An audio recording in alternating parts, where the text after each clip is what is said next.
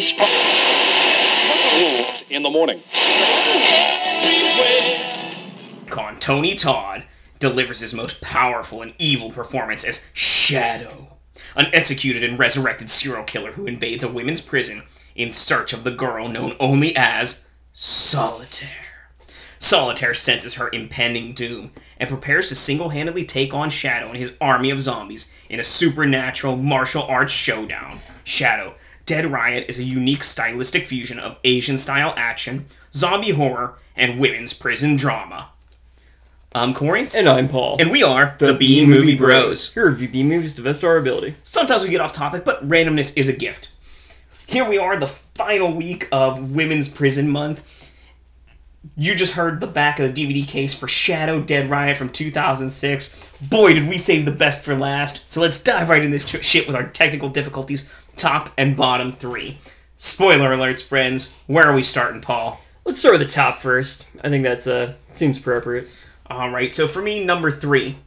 This movie always has something going on. It might be filler action, unnecessary nudity, or, like pregnancy subplots, but there's never downtime. Shit's always going on, and it keeps you into it.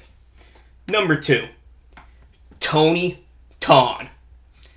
I don't think I have to say any more, but he always has such a great, commanding presence on screen. No matter what movie it is, no matter what's going on, he's the focus, he's got all the attention, and he deserves it. And number 1, the action sequences.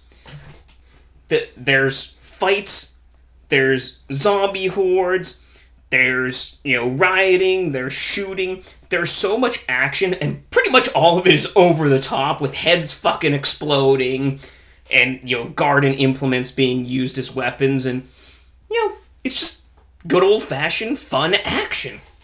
As it should be. Number 3, Tony Todd is a great actor, and he makes an amazing psychopathic serial killer, and this is one of his best performances as Shadow. He was just creepy, and, he's had this presence about him. He just completely made the role. I don't think many other actors could quite pull that off.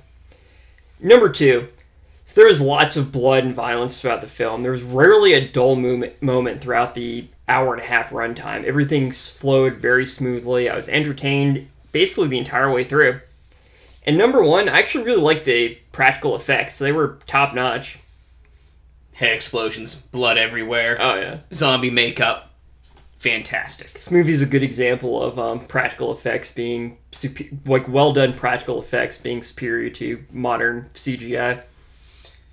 Well, on to the bottom 3. For me, number 3. This prison looks so dilapidated and like it's about to fall apart that there is no way any kind of program would be run out of this prison. No. Number 2. There's not enough screen time for some of the actors in this movie.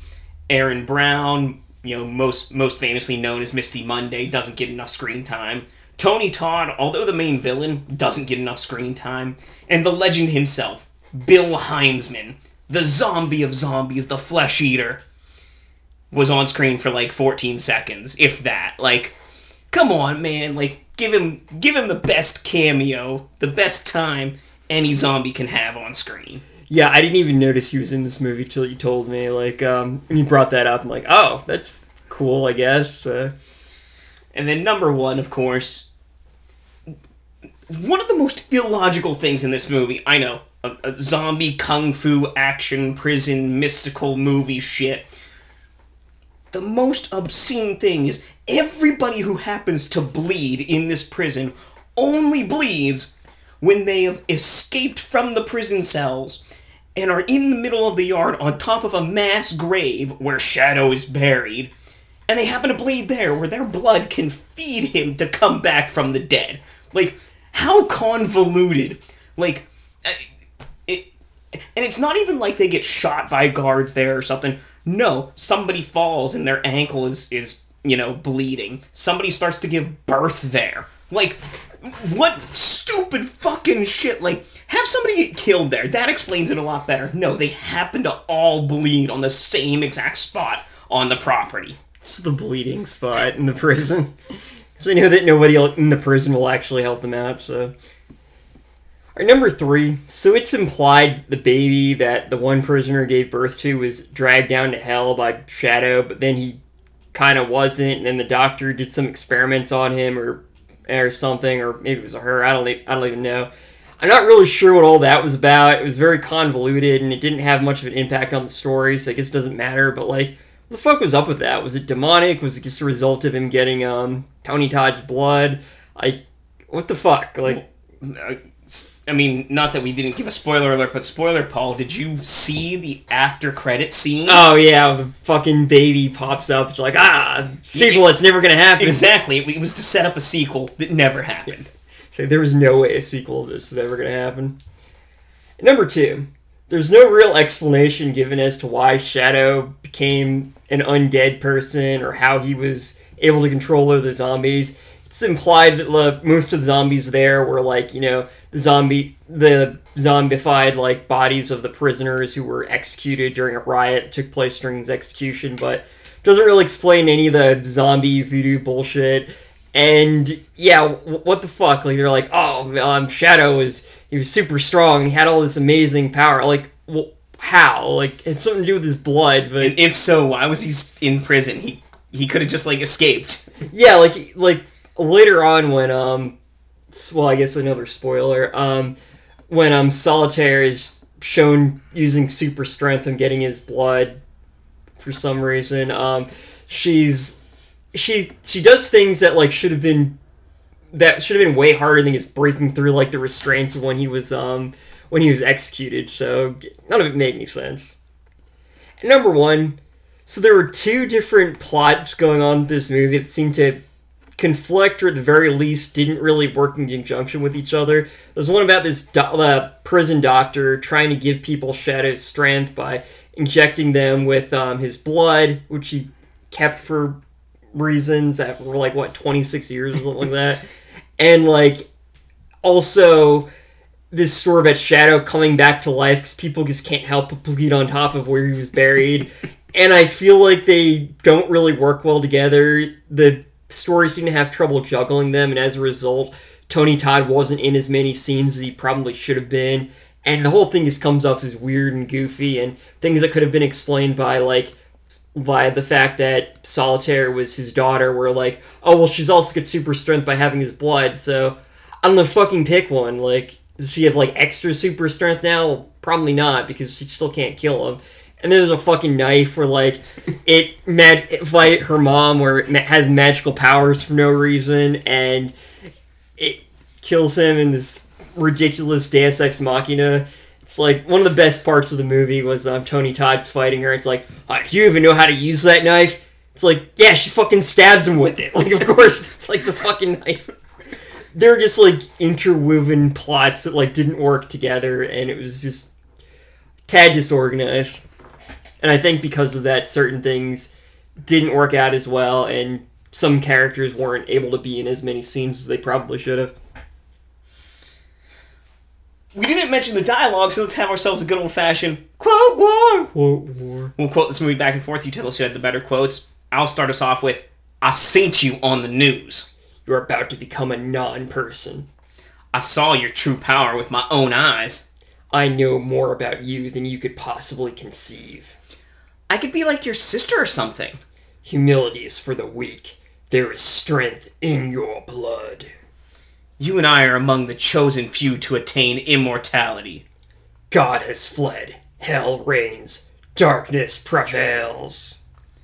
That ends this episode's edition of Quote Wars. If you have a favorite quote or anything else you'd like to say about this movie, leave it in the comments below. It's time to give our final take. Remember, friends, our final take is a score on our shot scale. Our shot scale is a reverse scale, 1 to 10, 1 being the best, 10 being the worst. How many shots do you need to get through this film? I gave it a 2 out of 10. I also gave it a 2 out of 10. Shadow Dead Riot has it all. Zombies, kung fu action, too many subplots to count, Tony Todd and the legend himself, Bill Heinzman. It's a women's prison movie that ticks all the boxes and keeps right on going. They don't have just one, but 2 corrupt officials in head of security and the doctor that hit on women indiscriminately. Blood galore flies around once the zombies come out to play. Sure, it's just one cliche after another, but it's all fun and games, even after someone loses an eye. Shadow Dead Riot is a women's prison film starring horror icon Tony Todd, which sounds really weird, but it's actually really good. Tony Todd plays the undead serial killer Shadow, who's come back seeking revenge and spreading chaos against the prison where he was executed long ago, which has since been rebuilt as a women's prison. The film has all the best aspects of a women's prison movie: nudity, violence, and terrible acting, with an interesting horror twist to shake things up. The story flows extremely well, with plenty of fights intermixed with the more mundane plot elements to keep things from getting stale. The plot is mostly coherent, if not a bit convoluted, and the practical effects are top-notch. Shadow Dead Riot has everything you could want from a women's prison movie and a horror movie. We've always got ways to drink away this flick. Drink away this flick. So come on and grab your drink. Let's drink away this flick. We'll give some drinking games for this movie, but remember, friends, drink responsibly. Number 1, every time a head explodes, take a drink. Number 2, every time Solitaire has a vision, take a drink. Number 3, whenever Elsa gets interrupted by the warden, take a drink. Number 4, anytime the doctor gives someone an injection, take a drink. And number 5, of course, because it's Women Behind Bars Month, every time a cell or cage opens, take a drink. Every time someone bleeds excessively, take a drink. Every time someone is put in solitary confinement, take a drink. Every time a prison fight breaks out, take a drink. Every time there's a shower scene, take a drink. And those are your ways to drink away this flick. If you have any other thoughts about this movie or anything else B-movie related, leave us a comment either iTunes or SoundCloud. You can also email us at bmoviebros@gmail.com, like us on Facebook at facebook.com/bmoviebros, follow us on Twitter at bmoviebros, my personal Twitter at bmoviepaul. You can check out all their content, including reviews, interviews, and chats on our website bmoviebros.com, where we have new shows each week. If you want to help support the show, consider donating to our PayPal or Patreon accounts. Links provided below. Well, we've come to the end of Women Behind Bars Month, so let's rank the 4 movies we've seen. In the number 4 spot for me, Women's Prison Massacre. It was a disappointment. Number 3, a series of bad decisions. A better decision than Women's Prison Massacre, but it was a softcore porn. No more, no less. Generic softcore porn, prison setting. There you go. Number 2, Women in Cages. It was actually fun to watch, even though it had a strangely inconclusive ending. And number 1, Shadow Dead Riot. Like I said, for a women's prison movie, it had everything, and then some. Your number 4 series of bad decisions. It was a softcore porn, which, if you're into that, fine, but I was looking for more of a movie. Number 3, Women's Prison Massacre. This movie sounded really cool. I love the title, and that was about the only thing about it I loved. The artwork was really good for the poster, too. There were some good scenes in it, but overall, not what I was expecting. Number 2, Women in Cages, which was genuinely enjoyable. A lot of fun scenes, a lot of interesting developments, and a lot of violence. But number 1, Shadow Dead Riot, which had everything you'd want in a women's prison movie and more. Well, you know what's next month, Paul. Oh, it's boy. March, and you know what that means. Another acronym. And this year, the acronym for March is Murderous, Abominable Rodents Consume Humanity. Just had to be rodents. So we'll be taking a look at the 1984 film Rats, Nights of Terror. So until next time, friends, be brave, be alive, and be back for more.